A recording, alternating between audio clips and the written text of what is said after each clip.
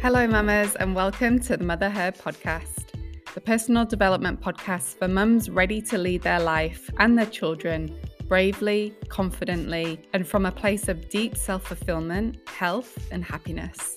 I'm your host, Jade Abbey, motherhood empowerment coach, founder of the Motherhood community, and together we are going to redefine motherhood.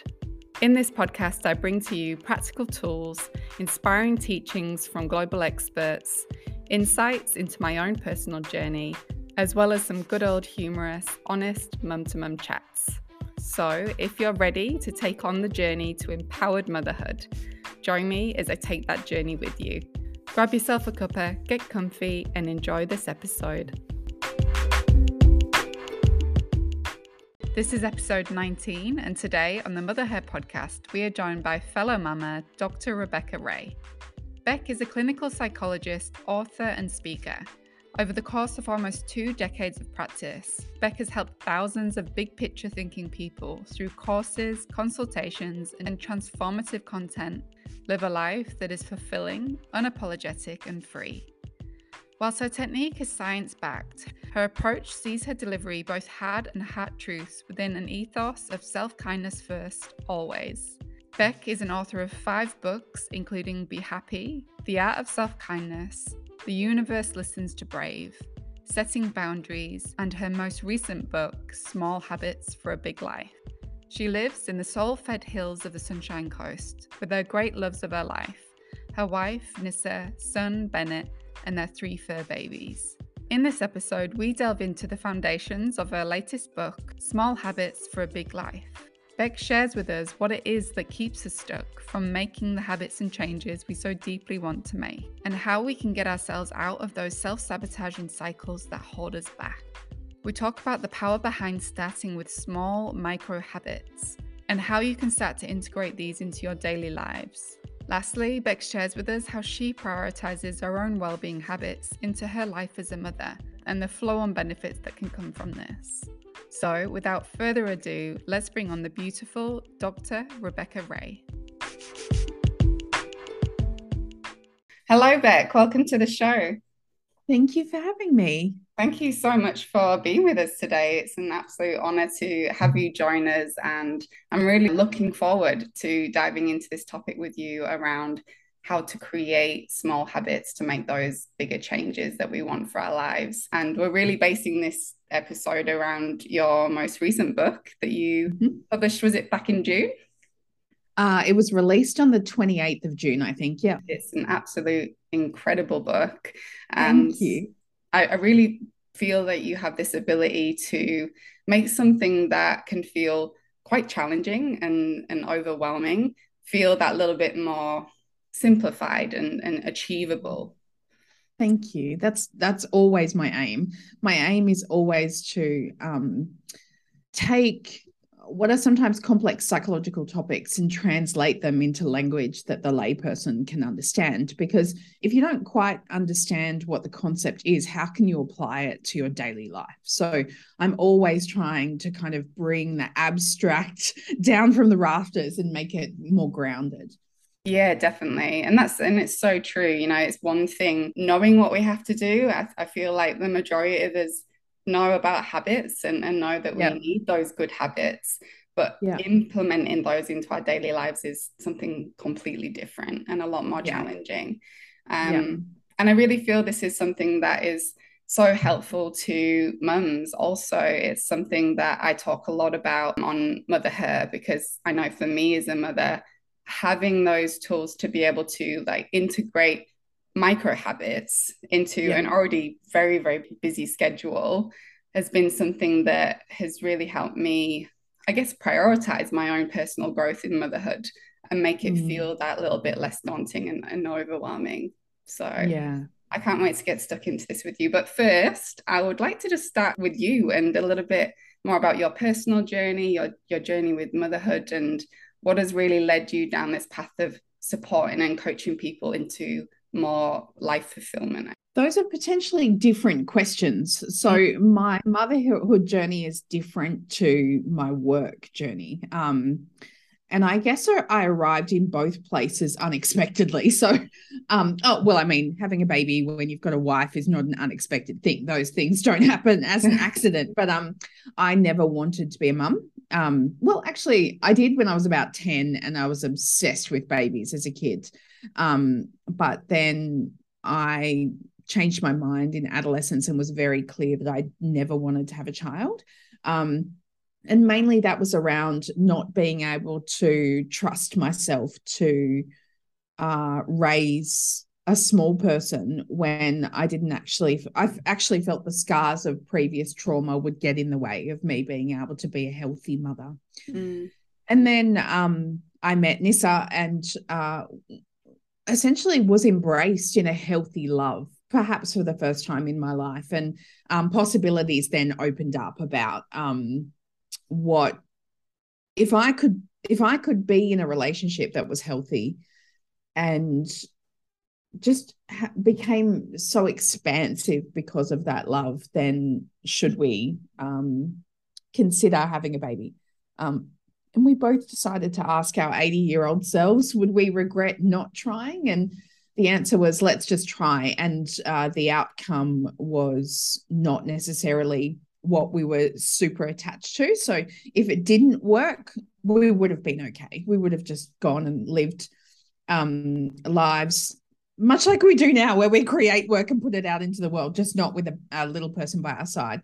But it worked. And we now have Bennett, who is 4.5 as we speak, and he is the most spectacular little human I've ever met. Obviously, I'm slightly biased. But then my arrival here to doing this work was a result of also something quite unexpected, in that I became incredibly burnt out in clinical practice. So I thought I would be in clinical practice until I was 70.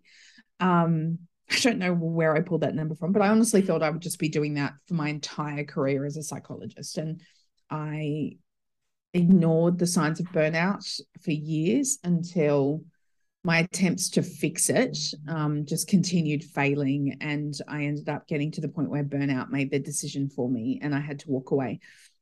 So I was left with a task of having to somehow recreate my entire career. Like I thought I would just go and get a job at Woolies. Like, I honestly did not know what to do with my life. And I was in a really vulnerable position because I wanted to keep working in psychology. But I was like, how do I pay my bills but not see patients? Like, how does that even work? And so I decided to put my message out online. And at the time, I didn't even have a Facebook profile. I was so anti-social media. I still am, really. Like, I don't use it personally at all. I only use it for work.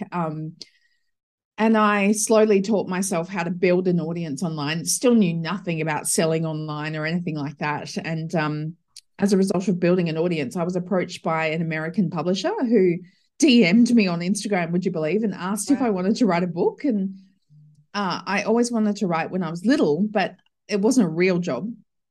And so I actually thought it was spam. I thought, who on earth just comes up, who has a message that says, do you want to write a book? Like, anyway, she rang me from New York, and it was legit, and my first book was published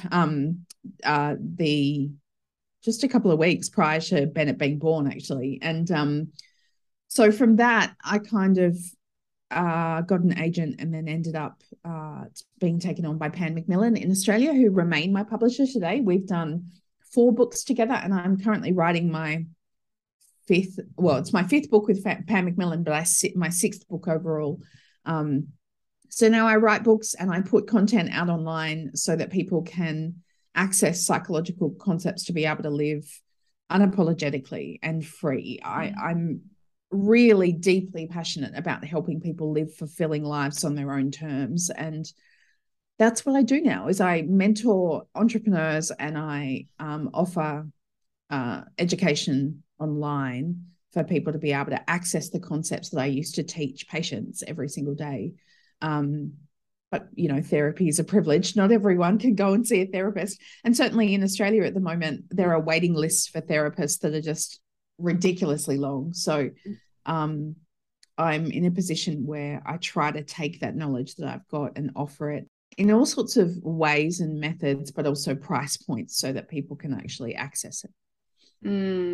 That's incredible. And what an amazing achievement. That's incredible. And crazy that this publisher reached out to you. Like it was 100% meant to be. Honestly, I thought it was crazy. She has a really unusual name as well. Yeah. Just like, this is spam. Yeah. But I Googled her and I found her on LinkedIn, and I said to Nissa, like, this is not happening. But yeah, it was one of those things. And that's why sometimes people come to me and go, how do I get published? I'm like, I don't know. Apparently, just hope that someone reaches out by email one day. Someone slides into your DMs one day. But I have since learned more about the publishing industry. It's a valuable process. I don't like writing, which might sound ridiculous for someone who writes for a living, but I actually don't like the process. My brain is super lazy, and the thought, like I'm writing my next book now, and it's as big as setting boundaries. And honestly, every day I just sit down and go, shit, like I don't know, this is too hard. But I like the outcome, because in the process of being forced to write a book, which I kind of am once I sign a contract, it's my way of like forcing myself to sign it. I'm committed. That's right. I sign it, but I think about it later. Later's here now, so I have to think about it. But I like the outcome of being able to go, okay, I've thought through that solution and I've packaged it in a book where I can take you through every single concept you need to know. Because as you know, social media is actually super reductive. So you get these bite-sized concepts that there's no room to give nuance to those concepts. There's no room to actually take someone through everything they need to know to be able to overcome that particular problem or that particular challenge that they're having in their lives. And so the book is where I can do that, because I often get asked these questions on social media, and I will actually say in comments, I don't have the space to answer that. Like I'm not going to patronize you by giving you a 2-sentence answer when actually the proper answer would take me an hour to talk through, because you need to understand that there are so many ingredients to this and it's always dependent, which is pretty much my answer to everything. You know, people ask me something about some kind of psychological concept. My answer is, well, it depends, because there's so many things that feed into it. So the books help me to clarify the it depends part, you know, and I can then encourage people to go and pick up the book and read for themselves and then apply it to their own lives, which is so much better than just commenting on a post on social media. And you're right, it's such a valuable tool. I absolutely love books, and they never age. They're always there. You can go back to them when you want. And there's just something so tangible, you know, about having that physical book there. And for me anyway, I know everyone learns differently. Now, saying that, I'd really love to delve into the foundations of your book, Small Habits for a Big Life. And I know your book firstly explores what it is that actually keeps us stuck and from making those changes we want to make and know we need to make, but those self-sabotaging patterns keep us from making. So I would love for you to talk us through firstly what self-sabotage is, how it works, and how we can get ourselves stuck in that sort of self-sabotage cycle. Self-sabotage is essentially avoidance, but it's avoidance on steroids. So we all avoid, and it's really important that we don't pathologize small amounts of avoidance, because brains are actually wired to avoid discomfort. So there will be times where you think, I honestly can't record a podcast episode today. I actually did that last week. I missed a podcast episode because I tried to record, and honestly, what was coming out of my mouth was embarrassing. I was like, I literally can't do this. I cannot create an episode that makes sense right now, so I'm just not going to do it. Now, that was a conscious choice. I wasn't subconsciously avoiding because it was uncomfortable. I was like, I'm not feeling all that well. I'm not making the sense I need to make to get my message across. I'm going to delay doing this. Now, you might also have times where you think, I just can't mop the floor right now because the kid's going to walk all over it anyway because it's the weekend. I'll do it on Monday, and instead I'm going to watch Netflix right now. That little bit of avoidance is not hurting you. It's not going to stop your life from going in the direction that you want it to go. But when we habitually avoid the discomfort that is actually going to help us do hard things that shape our lives in the way that we want to shape them, that help us create the life we desire to live, then that's self-sabotage. So you can think of self-sabotage as basically anything that you do that gets in the way of what you should be doing, what you wish you were doing instead. So we're talking about things like, the most common one is procrastination, right? And we all procrastinate. So again, I'm talking about procrastination on steroids. I'm talking about procrastination where you said 5 years ago that you were going to start your art studio and you're still having the same conversation this year, but there's no art studio on the horizon, right? It's just procrastination. But we can also have any other ways that we actually avoid pain. So perfectionism is a way that we avoid pain.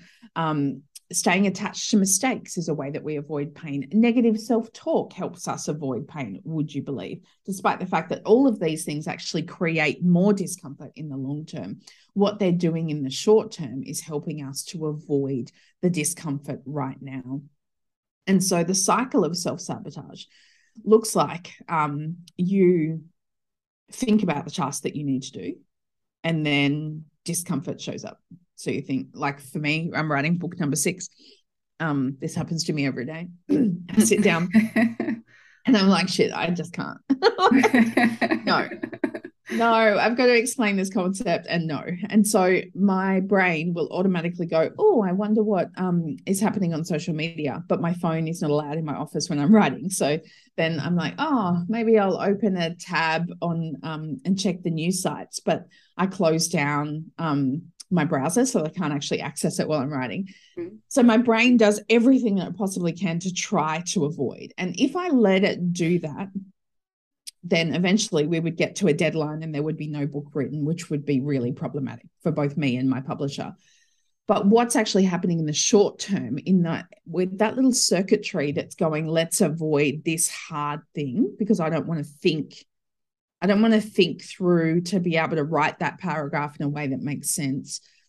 So I'm then procrastinate. I'm looking for something else that can relieve my discomfort in that moment. And then when I do relieve it, let's say that I could access my phone and I scroll on social media for like 2 minutes, and 2 minutes turns into 2 hours. Maybe not 2 hours, I get bored easily, but maybe an hour. What's happening is I then get a dopamine hit in my brain. Now, dopamine is a neurotransmitter in our brain that's responsible for rewarding behavior. It makes us feel good and it marks the behavior as worth repeating. So when I reach for my phone as I'm trying to write, but writing's too hard, so I then immediately go to a distraction, my brain goes, oh, thank goodness, we did not need to address that problem in that paragraph. Now, it's not doing that consciously. It's not saying, yay, chapter 6 is not written, woohoo. Subconsciously, though, it's going, oh, that worked. So the distraction of picking up my phone and not doing the thing, not actually writing, works. My brain is saying that feels better than having to sit with the discomfort to get the thing written. But then what happens is after that, now, if I do that enough, what happens is I then start to feel guilty. I can feel overwhelmed because I'm getting closer and closer to the deadline and the book's not being written.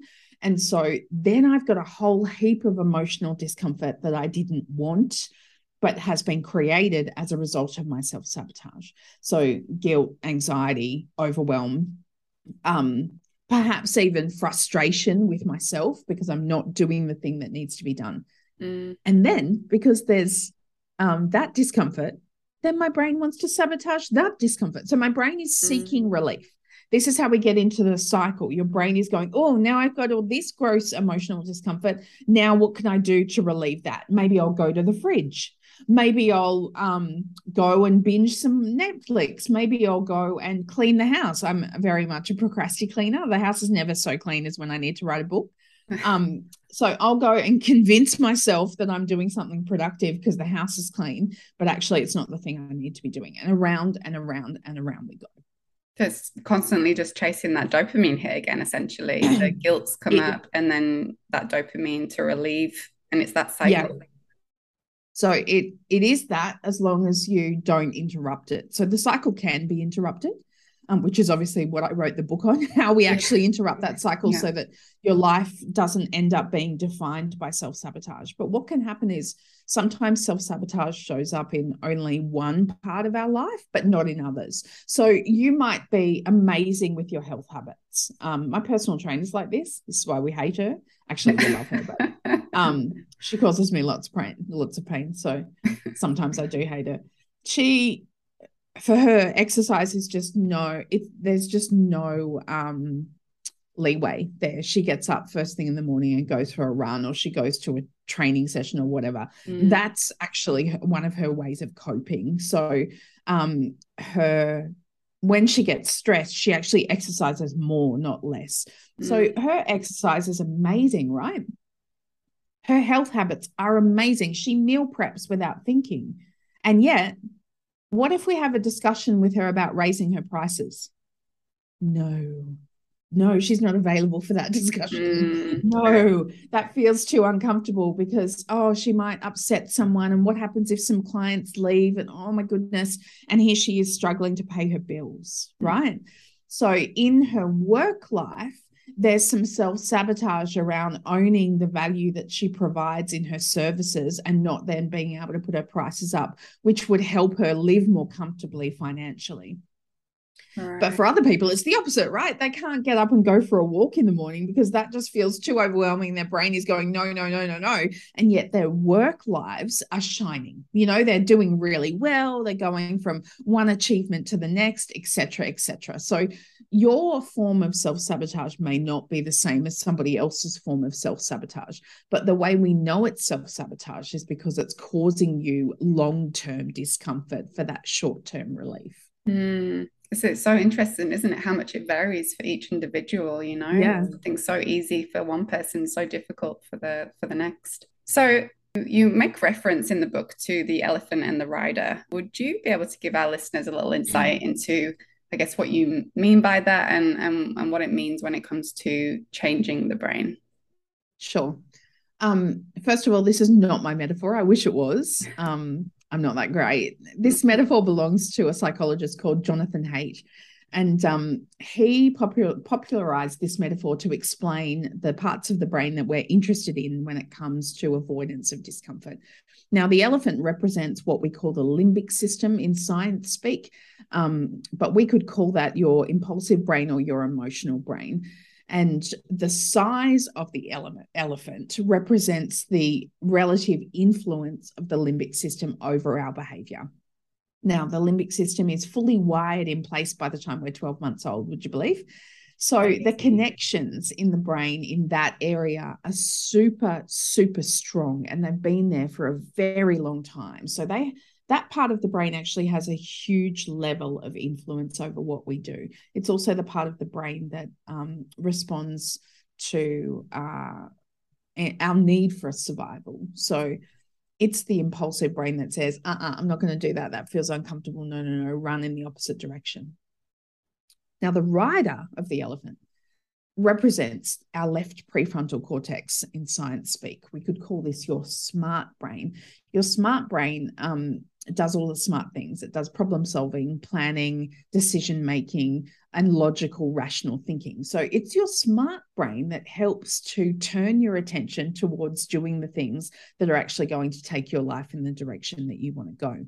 Now, imagine the size of the rider on the elephant compared to the elephant itself. And this is the disparity that you've got between the part of your brain that wants you to do the thing because it's where you want to go versus your elephant that goes, no, thanks, I don't want any discomfort. So this metaphor represents how we need to train our elephant using the rider's decision-making to be able to approach the things that help our lives to go in the direction that we want to go rather than to continually avoid. So the way that we change the brain is by encouraging our elephant to step over a new bar that's slightly outside our comfort zone, but we make sure that we keep that bar low so that the elephant doesn't become overwhelmed and bolt in the opposite direction. And so over and over again, what we're trying to do is introduce these new habits that are consistent with who you want to be, and slowly train your elephant to step over this one tiny bar, and then we raise it very slightly, get used to stepping over that bar, and on we go until the life that you're living is much closer and more aligned to where you want to be. Such a great analogy concept. It really sort of simplifies it, doesn't it? It's a great, I love that. So now we've identified what self-sabotage actually is, and how that can hold us back and keep us stuck in these cycles. How do we start making the change? Like, how do we start shifting from the unhelpful habits to habits that are really going to help us make those changes and get to more fulfillment and freedom? So I'm going to start this by saying this is not a plug. This is actually for people who genuinely want to make the change. Please read the book, because we've only got a few minutes to discuss this here. And so I can talk about very small changes that you can make that will make a big difference. But this needs to be in the bigger context. Like I said earlier, the bigger context that covers the nuance for you and where you're at in your life. So take this where it fits, because we're talking about people who want to make all sorts of different changes, whether it be raising your prices in your business or whether it be starting health habits. You know, there's a huge continuum here of change. But where we start is by thinking about first, what is it that you value?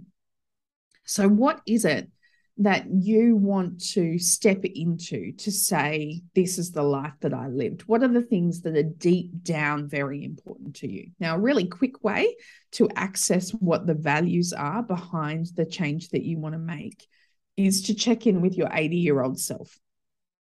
Now, let's say that you want to live with vitality, you want to be active with your kids, and yet you haven't exercised since before COVID, because you just got out of the habit, and all of a sudden life doesn't look the way it used to look when you were very active. Now, if you stop and ask your 80-year-old self why you should make this change, your 80-year-old self is probably going to pipe up and say something along the lines of, because I want to look back on us going swimming with our 2-year-old or our 7-year-old at the beach instead of sitting on the sidelines, because I didn't feel like I had enough fitness to be able to do that. So when you check in with your 80-year-old self, what you're actually doing is checking, what kind of life is important to me that I create, so that at the end of my days, you may not die at 80, we don't know, but you know what I mean? When we're looking in the future, when you look back on that, what do you want to say? What do you want to say you actually did that was important to you? So start with your values, because it's so much more grounding and motivating than just looking at a goal itself. So a goal is something that can be ticked off. Really common one is to think about, if we're talking about vitality versus, say, weight loss. So let's say you have a goal of losing weight, or I don't know, fitting into some kind of outfit or something. That's something that can be ticked off, but it's kind of vacuous, right? There's no kind of connect, anything to hang your hat on. There's nothing to connect to with that particular goal. You could simply be doing that because there's media messaging that says that you need to be a certain size to be acceptable. By the way, I think that media messaging is absolute bullshit, but I don't need to rant on that right now. If you then go to your 80-year-old self and think, okay, well, why is this actually important? Then what you access is, on the other side of this goal, is actually wanting to live with vitality, wanting to move freely, wanting to grab life with both hands and do anything you want to do on any particular day, because you've got the fitness and the vitality and the energy to do that. So identifying the values is the first thing to do. If we're talking about my personal trainer, if she was raising her prices, it's not just to make more money, right? The value behind that is to be able to provide for her family, to be able to live into a place of less stress because there's financial security available to her. So what we're talking about is this consistency of knowing she's got a roof over her head for herself and her family. That's a value. It's not a goal, because values are ways of being. The second thing is then to understand that you're not ever going to be ready. This is the bad news, right? I mean, some people, there are a small number of people that do actually respond well to a particular date, like an anniversary date, or the 1st of January, or Monday, or the start of a new month, or something like that, right? But those people tend to be fewer than the people for whom dates like that can just whiz by, and then it's another reason to make yourself feel like crap because you didn't actually start on that date. So instead, I'd prefer you to understand that there's actually never a good time. Like there's never, especially when you're a mum, there's never a time that's convenient, right? No. To start this new change. So instead, don't wait until you're ready, because readiness is a feeling and feelings are fickle. Instead, prepare for the change by starting small. Just go for what psychologists call the science of small wins, and pick one small change. Like you said before, the micro habits. What is the start of this bigger way of being? If we could break that down into a series of micro habits, what could you start with that is not overwhelming? So it might be something as simple as, actually, I did it before I came on the call right now, took my vitamins. And that's actually on my to-do list. Would you believe it sits on my to-do list as a daily thing? Because otherwise I forget. Honestly, it just goes out of my head. And it's sitting there. And I always look at my to-do list and go, what can I tick off really quickly if I've only got a couple of minutes before I've got to do something that's longer? Just go take my vitamins. So it's a micro habit that actually makes a big difference in the long term. So what we're talking about is not setting yourself up for failure by making it way too big to start off with. Yeah, most definitely. I can definitely relate to that. And it's for me, I call it like just the one self-promise a day, just one promise to myself a day. And it can be something so small, but just starting small and keeping those promises daily and working yourself up, for me, I found so helpful, and building that self-trust and yourself that, you can do this, you've got this. Like if I can do this today, I can do this the next day, and gradually building up that way. So that's incredible. Amazing. So I guess relating it a little bit more to motherhood and you being a mum yourself, do you have any tips or ways that you've personally found helpful when it comes to making these sort of changes within motherhood? I know you're a mother of a beautiful boy, and so I would love to know how you've managed to create those habits and keep on top of them whilst being a mother, providing how busy and overwhelming it can be sometimes. I like going for maximum bang for buck. So if and when I can, I will combine habits. So I have 3 dogs. They're all seniors, and only one of them is young enough and well enough to be walked regularly. And so I will often, part of my health habits is what I model to Bennett. It's not so much, I mean, it is about me and my own longevity, but it's also very clearly about what I want him to see, is that his parents go and consciously, intentionally move in their lives. They don't just sit and do nothing. And so I will often combine habits. So I take Bennett there's a park nearby with a really long walking / riding track. And he goes on his bike and I take the dog. So I'm walking the dog, modeling to Bennett who and what I want to be and what I want him to see, and also getting my own exercise at the same time. And for me, that's a really workable way of doing it. I feel really motivated. Like I never get to the point where I was like, oh, I don't really want to go for a walk with Bennett and the dog. I actually really look forward to it. It feels like valuable time for all of us. And I love seeing him so happy. And of course, I love seeing my dog so happy. So for me, it's about, actually, let me clarify this. I'm not saying go and find 3 habits and do them all at once. What I am saying is when you can make it work, sometimes being able to combine things means that I'm not doing all 3 of those things separately and adding more things to my plate, but it means that I am combining emotional states. So I feel proud of myself for actually going for a walk. I feel really connected with Bennett because I'm being who I want to be while we're in that space together.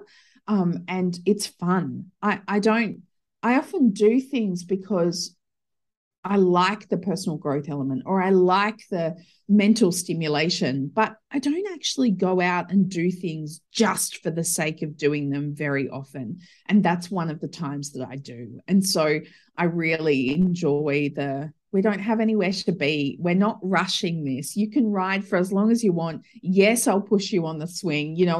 It's just this time where it's our time together. And so all of those things combined mean that habit actually is so reinforcing that it's really easy for me to do regularly and not walk away from it and not want to avoid it.